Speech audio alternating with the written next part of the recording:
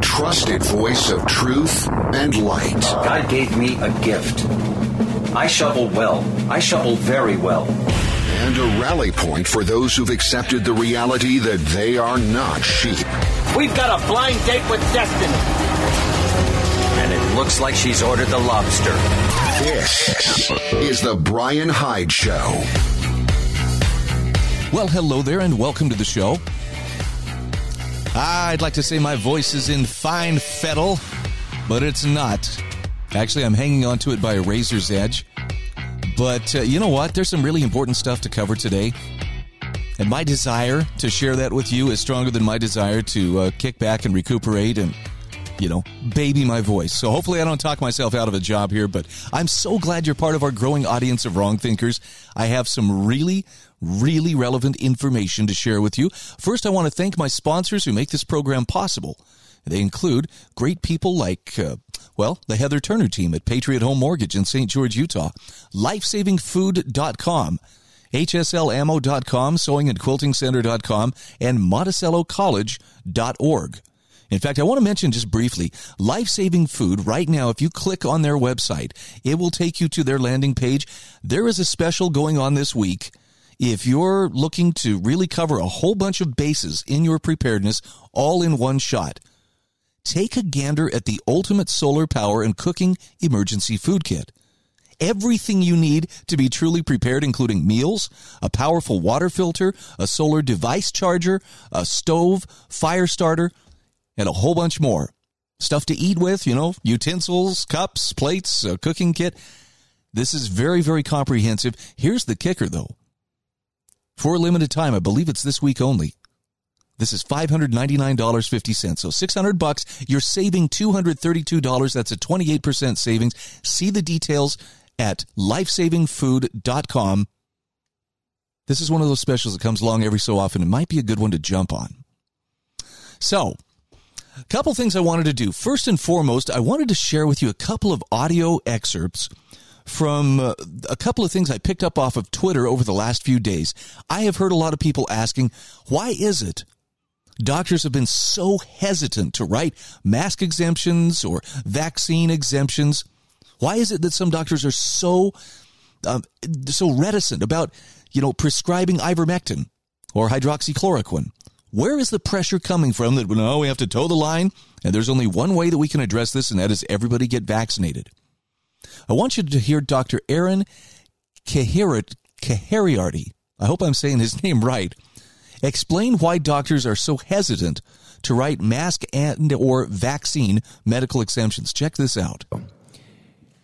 Went out to all physicians from the medical board saying, any physician in California who writes an inappropriate exemption for masks or other COVID-related measures will have his medical license subjected to investigation and disciplinary action. So for a physician, just to help you to understand, this kind of threat hanging over your head is worse than the threat of getting fired. If I get fired from a particular healthcare organization, I can go to another healthcare organization or go start a private practice. If I lose my medical license, I cannot practice medicine. Okay? That's how serious this is. The letter never defined what might constitute an appropriate or inappropriate mask mandate. So I have no idea if I write a mandate for a kid with a severe anxiety disorder that's worsened by the wearing of a mask. Is that going to subject my medical license to disciplinary action? Physicians in California interpreted the phrase and other COVID-related measures to include vaccines, which had already been rolled out at that point. It has become de facto impossible to get a medical exemption for a COVID vaccine in the state of California. No physician will write them, even when you have someone that has a contraindication listed on the CDC's list of contraindications to COVID vaccines. I have a patient, went to her rheumatologist, specialist in her autoimmune condition. This specialist told this patient, I don't think you should get the COVID vaccines, given your age, your low risk of COVID, and I think there's a good chance that these vaccines, based on the data that we have, could worsen your underlying medical condition. She turned to the same physician immediately afterwards and said, can you write me, therefore, a medical exemption? because I need one for work. There's a vaccine mandate at work. Same physician that just told her not to take the vaccine or recommended against it said, no, I'm sorry, I can't write you a medical exemption because I'm afraid I might lose my license. Are you telling me that patients who have known life-threatening contraindications to receive a COVID-19 vaccine indeed are not being given exemptions? So, isn't that something? I mean, I feel for those doctors, and I understand. There are some doctors who are like, oh, no, come on, this is just nonsense. But, this is the beauty of getting a second opinion. I'm so grateful that there are doctors out there who will think outside the box and where they can act outside the box. But, man, when someone's threatening to take away your actual livelihood, suddenly that's not so easy. And it's not just doctors. Nurses sometimes are risking everything by coming forward with information that runs counter to the narrative. The pressure from the bureaucracy, and whether it's the corporate bureaucracy or the regulatory bureaucracy, I'm not sure. Maybe it's a combination of both. Listen to what this nurse has to say. Registered nurse. I've been a registered nurse for over a decade. My specialty is critical care, trauma and flight. Since the start of the COVID pandemic, I've actually been rebranded, I guess you can say, as a leading expert in early intervention strategies executed on a large mass scale using the FLCCC protocol, as well as COVID patient ventilator protective strategies to optimize COVID patients on the ventilators. My story actually begins back in May of 2020. I was one of the original nurses that went to NYC to help with the COVID pandemic because, as we remembered, they needed nurses. And most importantly, they needed ventilators.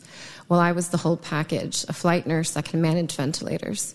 And when I arrived there, the gross negligence and the medical, malfeasance that happened in there and the complete medical mismanagement of these patients is what has led us to the situation that we're in right now. The pandemic and the hysteria that was created from poor public health measures and poor execution of appropriate early intervention strategies and the handicapping of medical professionals doing their job has led to where we are right now and into the crisis situation that we are in. I will use several key case studies that will represent larger descriptive statistical information for what I'm going to speak of. But when I was in New York, and what continues to happen today, is that many of them are not dying from COVID. Now, many people don't know about me is that I'm actually a master's prepared biochemist, and I have worked extensively with the HIV virus, tracking genetic mutations. So I feel very comfortable going toe-to-toe with some of these doctors here, although I am not a doctor, I'm just a nurse. But what we saw in these front lines, we knew what was happening. And when we asked for the ibuprofen, they said, no, it was contraindicated. When we asked, why aren't we giving them steroids? Oh, well, it's not. We're just following orders. Following orders has led to the sheer number of deaths that has occurred in these hospitals. I didn't see a single patient died of COVID. I've seen a substantial number of patients die of negligence and medical malfeasance. Wow. Now, look, I'm not trying to undermine your faith in the medical community, but I am going to suggest that, the God complex that has kind of taken over between bureaucracy, regulatory agencies, government, and medicine. There's a weird mashup that's happening there, and it's kind of spooky to see where it goes. And this harkens back to the old joke: what's the difference between God and a doctor? God doesn't think he's a doctor. And I think there may be some truth to that. Now, I know some physicians who are very down-to-earth, humble people. But sometimes, it seems like when Dr. Fauci, for instance, says, I am the science, they're questioning the science. They can't question me. I am the science. That's hubris. And the bottom line is there are some things in which you and I have to maintain our informed consent. We have to maintain our autonomy. Even though we're not trained medical professionals, we are the ones who know what is best for us and in many cases for our children. So the one-size-fits-all approach, which is so consistent with central planning, which is so consistent with authoritarianism or totalitarianism, boy, it's pushing hard. At any rate, when we come back, I'm going to share with you some excerpts from Jeffrey Tucker's latest on the reactionary political ethics of lockdowns and mandates. So if you really want to comprehend what has happened to us over the last couple of years, You got to be willing to take a step back and see exactly what has happened, and you'll better understand why people are starting to rise up en masse and say no. And it's by no means a slam dunk. It's not like everybody, finally, we get it. It's more a matter of the reality is becoming too hard to ignore. And by reality, I'm saying things like, hey, remember those vaccines that they said had, 100% efficacy or 90% efficacy? 58% efficacy. And, now you need how many boosters? You need how many shots in order to be considered fully vaccinated? Yeah, that reality, it's getting really tough to ignore. And I think the people who hesitated and waited to get vaccinated probably are realizing maybe that was a smart decision, and they have nothing to regret for doing so. We'll be back in a moment. This is the Brian Hyde Show.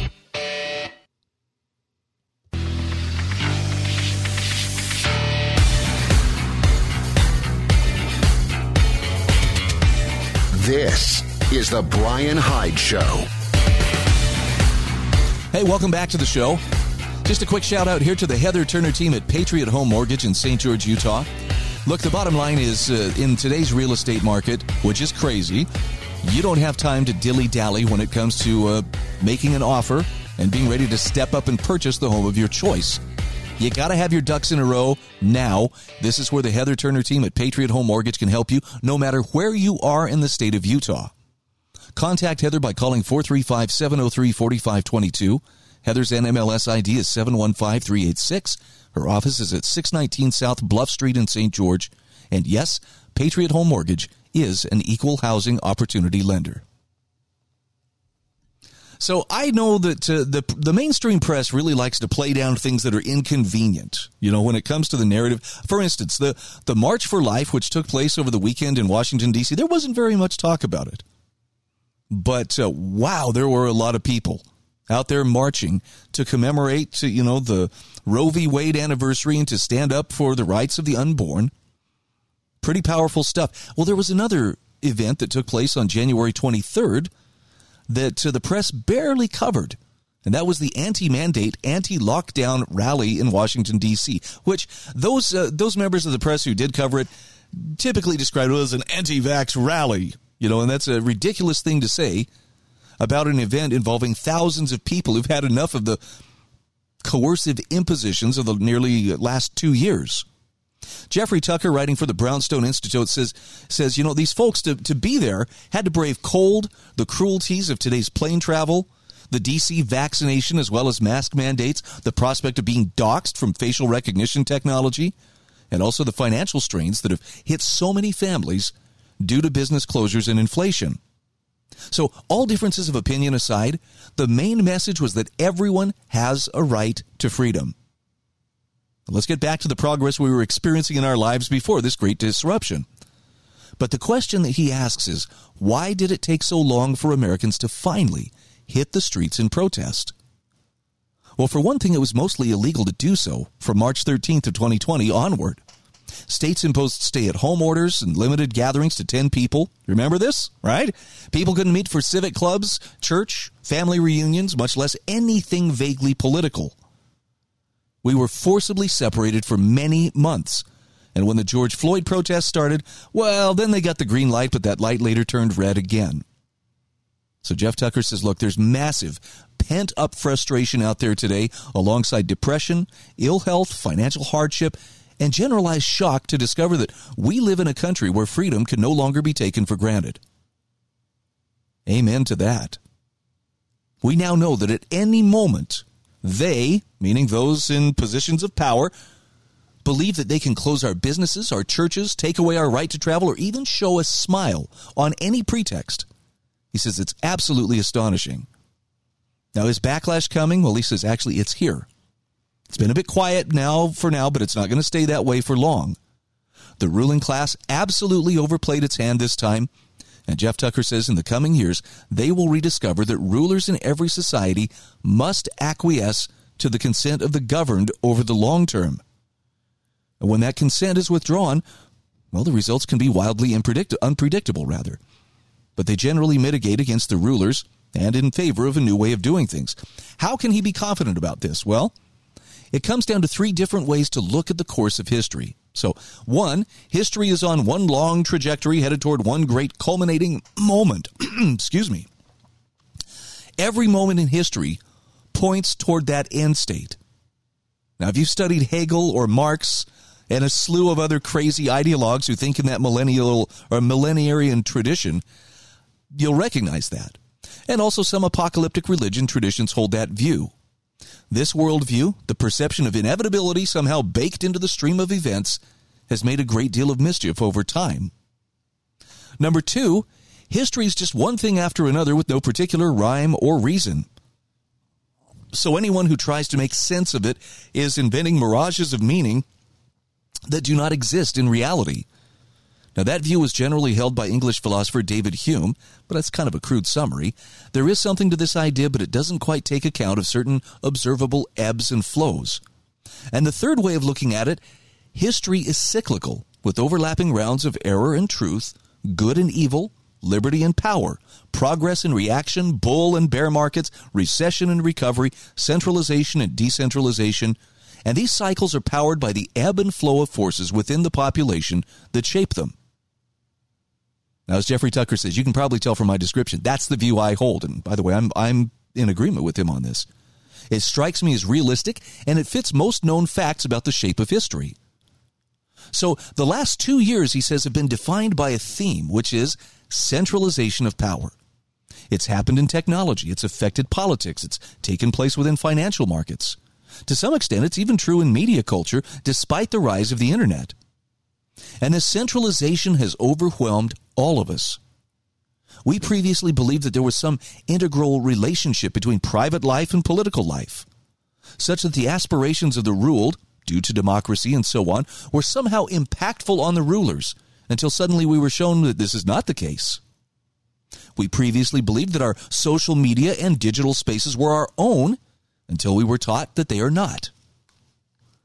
We also previously believed that the Bill of Rights protected us, that our court systems more or less worked, and that there were certain things that simply could not happen to us due to law and tradition, and then suddenly there were no limits to power. So Jeffrey Tucker asks, why did all of this happen when it did? Well, he says it's precisely because these old world institutions have been on the ropes for the previous 10 to 20 years. The internet has been a massive force for decentralization in every area of life. Technology, media, government, even money. We've seen over the last decade or two, perhaps a gradual melting away of the old order and emergence of a new one, with a great deal of promise for empowering individuals and all social classes in new ways we had not previously seen. And Tucker says the richness and malleability of the human population were on the march against every force that previously had held it back. Now think about what that means for the old order. That means a massive loss of power and profit. It means the transformation of the relationship between the individual and the state, plus what media we consume, what money we use, what rules we obey, how our children are educated, what businesses with which we trade, and so on. In other words, the ruling class, a big term, but it describes something very real, faced the biggest, most disruptive threat in generations, or perhaps in many centuries. That's the state of the world back in 2019. It wasn't just about Trump, but he symbolized the possibility of dramatic change even at the highest levels, even if his own political impulses embodied reactionary elements too. The main point is that he was never one of them. In fact, he hated them. Of all people, he was not supposed to be president, yet there he was, tweeting and disregarding protocol and generally behaving like a loose cannon. And his presidency coincided with a growing restlessness in the population, so something had to be done. Something big, something dramatic. Something had to happen to remind the unruly masses who precisely is in charge. Therefore, the most powerful interest groups set to lose in the newly decentralized order of the future decided to act. They would reassert their power in ways that would inspire shock and awe. They had to convince the president to go along, and sadly, they finally did. The result is what we have lived through for 22 months. It's been nothing less than a display of power and control. And Jeffrey Tucker says we've all been traumatized in ways we never imagined possible. Our workplaces have been disrupted or shut. They managed to end religious freedom for a time. The freedoms we all believe we had and which were growing by the day came to a dramatic and stunning halt. So who's in charge? Well, in the spring of 2020, the entire ruling class shouted in unison, not just here, but all over the world, "We are." Now, he says, I don't mean that there was a plot in some crude sense. I don't believe there was one. There was just a coming together of interests born of fear and frustration that the world was changing too quickly and the wrong people were going to land on top. So in retrospect, he says, it seems obvious the great decentralization would not be a soft landing from the old order. There would be bumps along the road, to put it mildly. We'll come back to his commentary right after these messages. This is the Brian Hyde Show.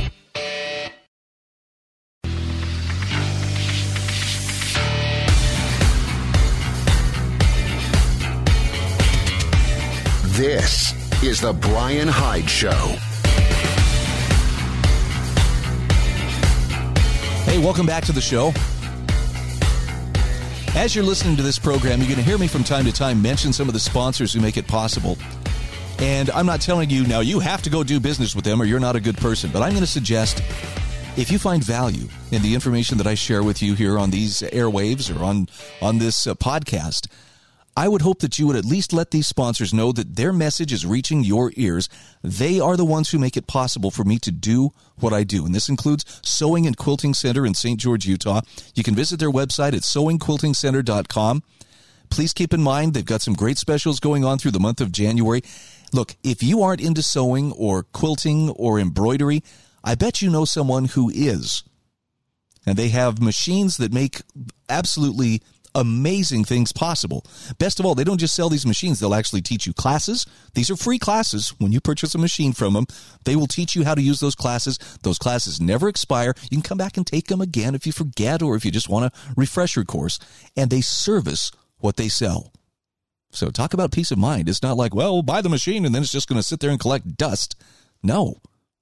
They want you to use it. They want you to put it to good use. Create things that are, heritage for you and your family. And know that it's backed up with great service and everything you need to make it a reality. Thread, fabric, etc. That's sewingandquiltingcenter.com. So I'm sharing this article from the Brownstone Institute. This is from Jeffrey A. Tucker. The Reactionary Political Ethos of Lockdowns and Mandates. And I think he gives a pretty good recounting of what we saw happen over the last couple of years. He says, it's best to think of these grim times as a parenthesis in history. A dramatic pause in the progress of liberty, prosperity, and peace. But just that, it's a pause. Okay, this isn't the end, it's just a pause. Lockdowns and mandates ultimately stemmed from reactionary impulses, the same ones we saw in history when Throne and Altar set out unsuccessfully to crush the rise of liberalism. And it was a remarkable thing to behold, to be sure. But he says there's just one major problem with the whole thing. It did not actually achieve its aims. Now he says, let me explain that. If you think of the aim as take back our power, well, it did accomplish that, however, temporarily, but that's not how they pitched it. They said they would stop and crush a virus and that all your sacrifice would be worth it because otherwise you would die or have your life wrecked.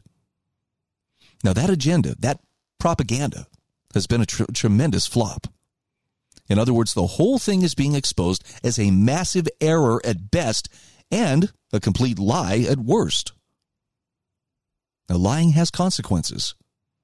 When you're discovered, people do not believe you in the future. That's the situation currently faced by big tech, big media, big government, big pharma, big everything. They display their power, but they do not display their intelligence, and they have not earned our trust. In fact, quite the opposite. This is why the seeds of revolt have been so deeply planted, and why they're growing so mightily now.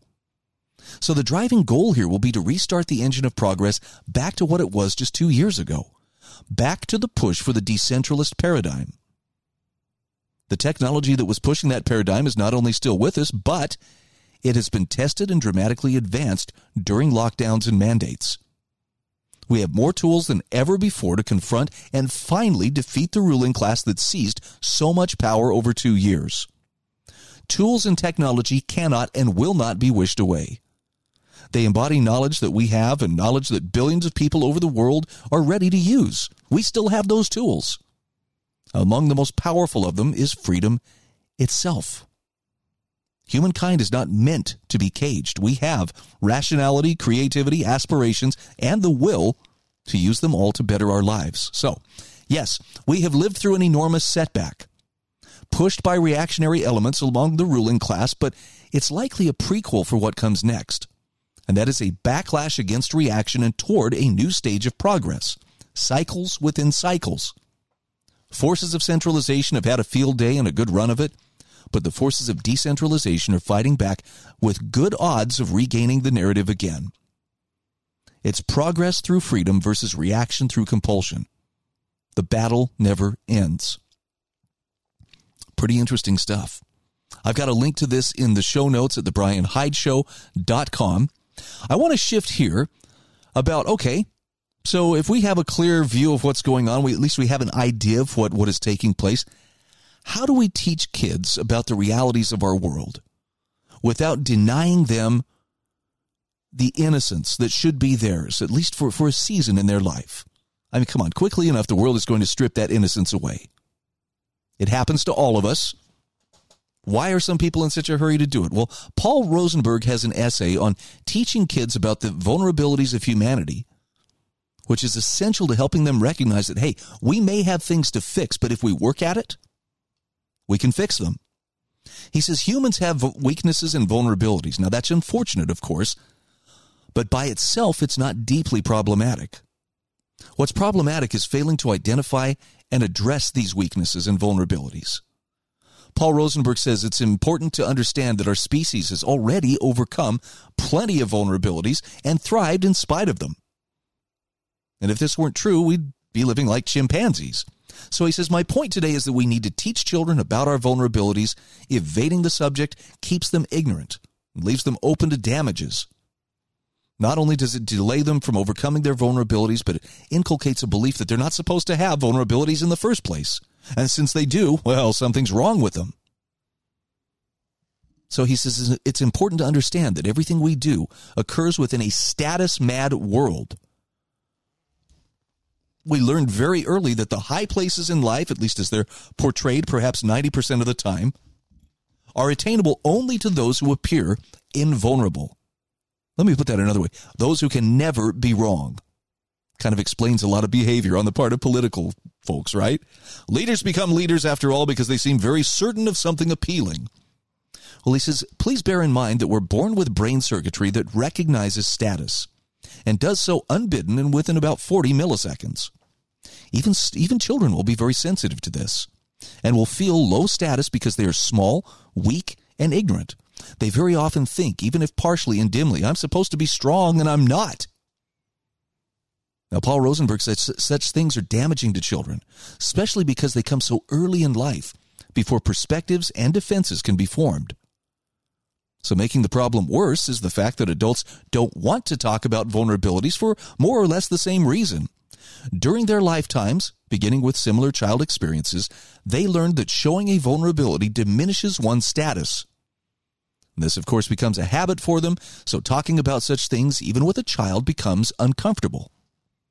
In this, we see a cycle of damage and discomfort afflicting generation after generation, but beyond the direct pain involved, this carries a far greater cost, since it routes around addressing and healing those vulnerabilities, or at least patching them over. He says, by addressing this subject thoughtfully, we find ourselves with an opportunity to do better and to do better for our children. Now, having explained some of the basics, he says, let's move on to some specifics, rather. He says, I'm listing these in more or less chronological order, starting with those that can and need to be addressed in the earliest years and moving forward from there. So the chronology is short, and it's based entirely on his personal experience. Your experiences may vary. But as parents soon learn, all children are different, and so all circumstances are different. Parenting is impossible to do perfectly, so we do our best and fix our mistakes as we recognize them. Parenting is more demanding than any other job I can think of. So he says, here's his current list. Starts with, I want it. The child sees a toy they want or whatever and seizes it from someone else. Now, the parent, of course, says, no, you may not take someone else's thing. But if the child is old enough to comprehend, we can go on to say, I know you feel like you want it and want to take it, but that's not an idea we should listen to. We have to say no to it and share. So by this, we're acknowledging the self-generated error while not condemning the child for it. We tell them to defy it. Actually, that seems really productive. He says we want our children to develop internal depth and strength, and it begins with being able to recognize and regulate their own impulses. Now, he says, don't worry that this lesson and others like it take time to root. Just keep teaching and gently requiring. An iron hand and a velvet glove is a little dramatic, but it makes a nice illustration for a balancing act. How about this? You will do it. Saying this, the child is trying to force its will upon others. They want something, they're fixated on it, and ignoring the equal personhood of others. Now, even though this seems unkind, it's more often just the child being overcome by their desires. Paul Rosenberg says in this case, we need to teach the child their impulses aren't essentially wrong, in other words, to want the toy or whatever, but they go too far. The child has to stop their desire from overflowing and treat others as equals, even though they don't feel like doing so. So a useful response would sound something like this. Yes, I know you feel like that, and we've all felt like that. But we don't allow ourselves to behave that way because if we did, life would get very bad for all of us. Once the child pauses or asks why, you say, well, when we force people to do things, they stop playing with us and stop working with us. What would happen if we were pushy with a grown-up? They wouldn't build houses or cars for us. They wouldn't grow food for us or deliver it to the grocery stores. Things would get very, very bad for us. So we can't try to force people or they'll stop doing things for us. Another great teaching point. We'll be back in just a moment. This is The Brian Hyde Show.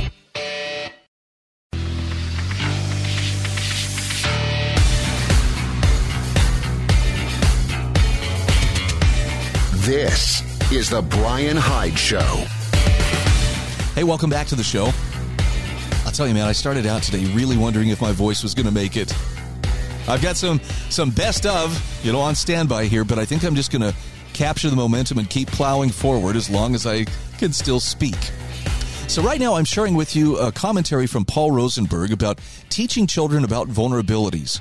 And I agree with his basic premise. We are taught from a very young age.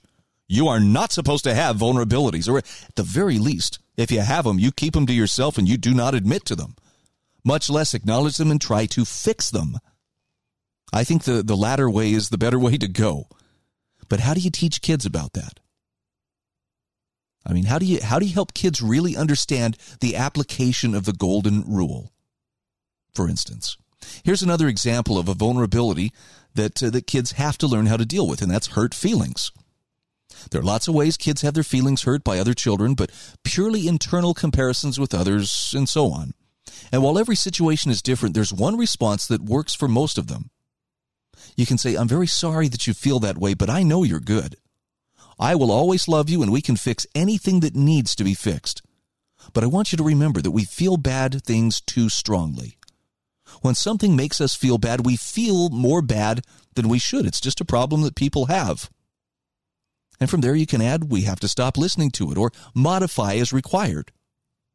And this is something you should remember for yourself as well. Paul Rosenberg says, when we feel bad,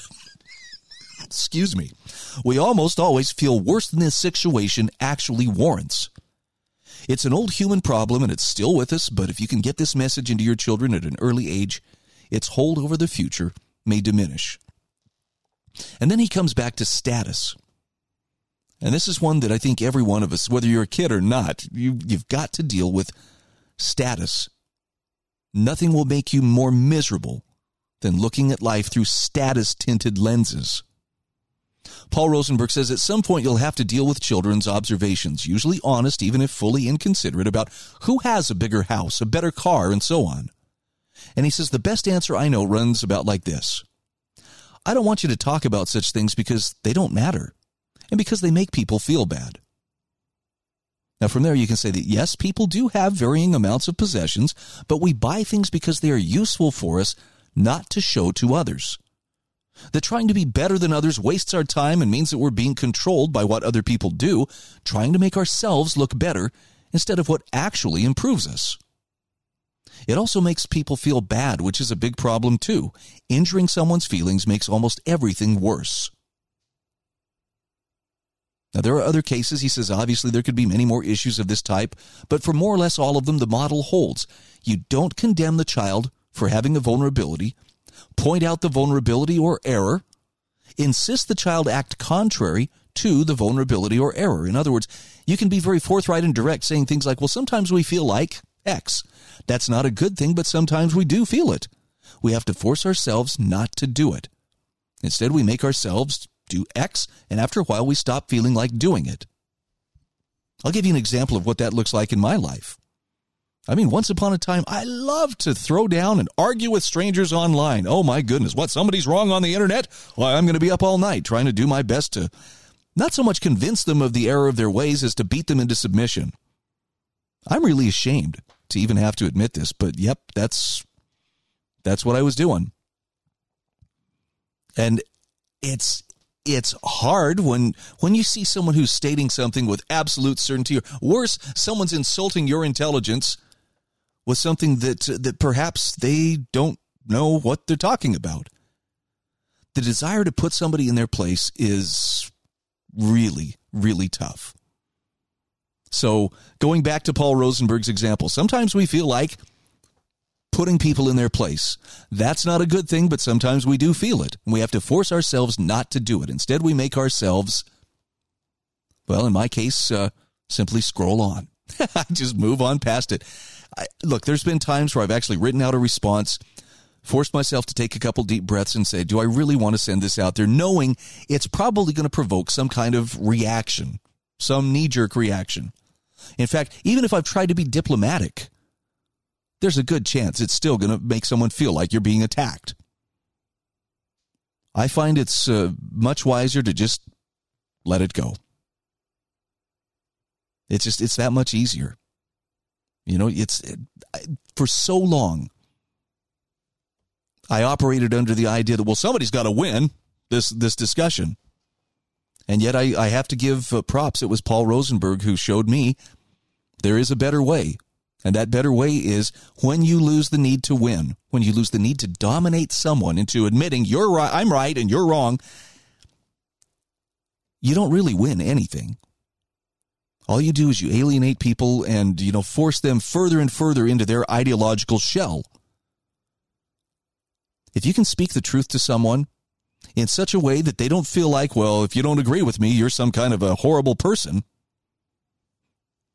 you're leaving the door open for them to at least consider your point of view. And if you deliver your point of view with enough genuine love, I'm not talking syrupy, I just care about you, but if you're speaking to them as someone who genuinely wants to understand them and wishes to be understood, in fact, if you're taking the approach of, I'm not trying to change your mind, but just so you understand, here's how I see things. And if we don't agree, that's fine. I promise you will be shocked how many times someone will come back to you at a later point in time and say, I've had some time to think about what we discussed. And maybe all they say is, I see where you're coming from. That's huge.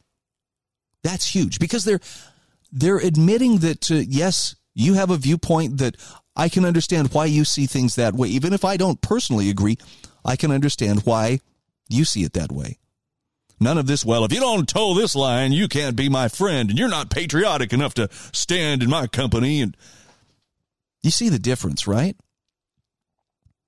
But most importantly, if they really feel like what you were sharing with them was being shared out of genuine concern for them and love for them, you might even hear those magical words, my thinking has come around on this issue. It doesn't happen often, but it does happen.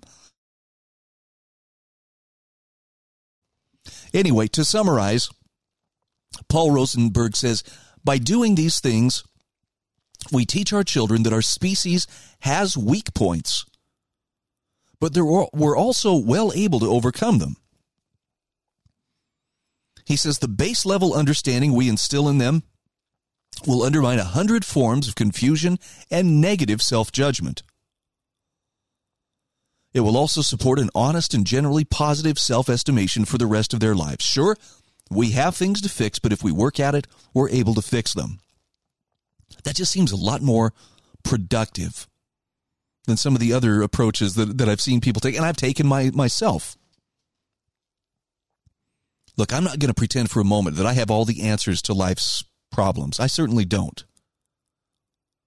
I am, however, someone who believes that there is more to life than simply, acquiring material things and showing off how successful I am so that everybody knows that if I die with the most toys, I've won. I think there's a little higher purpose in life. And if I could be so bold, I'll just say, I believe that every one of us brings into this life gifts. And I'll just come right out and say it. God-given gifts and talents that are yours alone. Nobody else has them. There's no other individual who's exactly like you.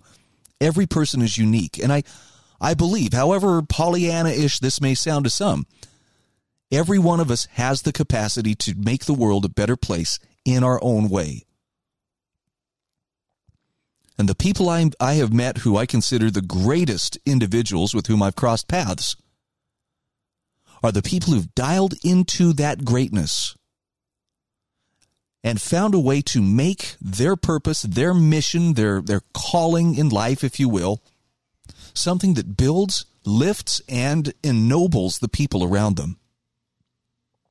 Now, this doesn't mean they become a doormat. It just simply means that they harness their power into and their talents into something besides self-aggrandizement. I'm paraphrasing Abraham Lincoln, but I think it's something along the lines of they forget themselves into immortality. Rather than, trying to just, labor their whole life trying to build a big monument to themselves. Think about the people who've had the biggest impact on your life, the most positive impact on your life. And I'd wager those are the kind of people that we're talking about. Those are the kind of people you and I need to aspire to become. Sounds pretty lofty, right? Well, I don't know. That sounds like it'd be a lot of hard work. It sounds like maybe people would think I'm some kind of weirdo. It is hard work, and they will think you're a weirdo. Absolutely. But here's the bigger question. Is it worth it? I happen to think it is.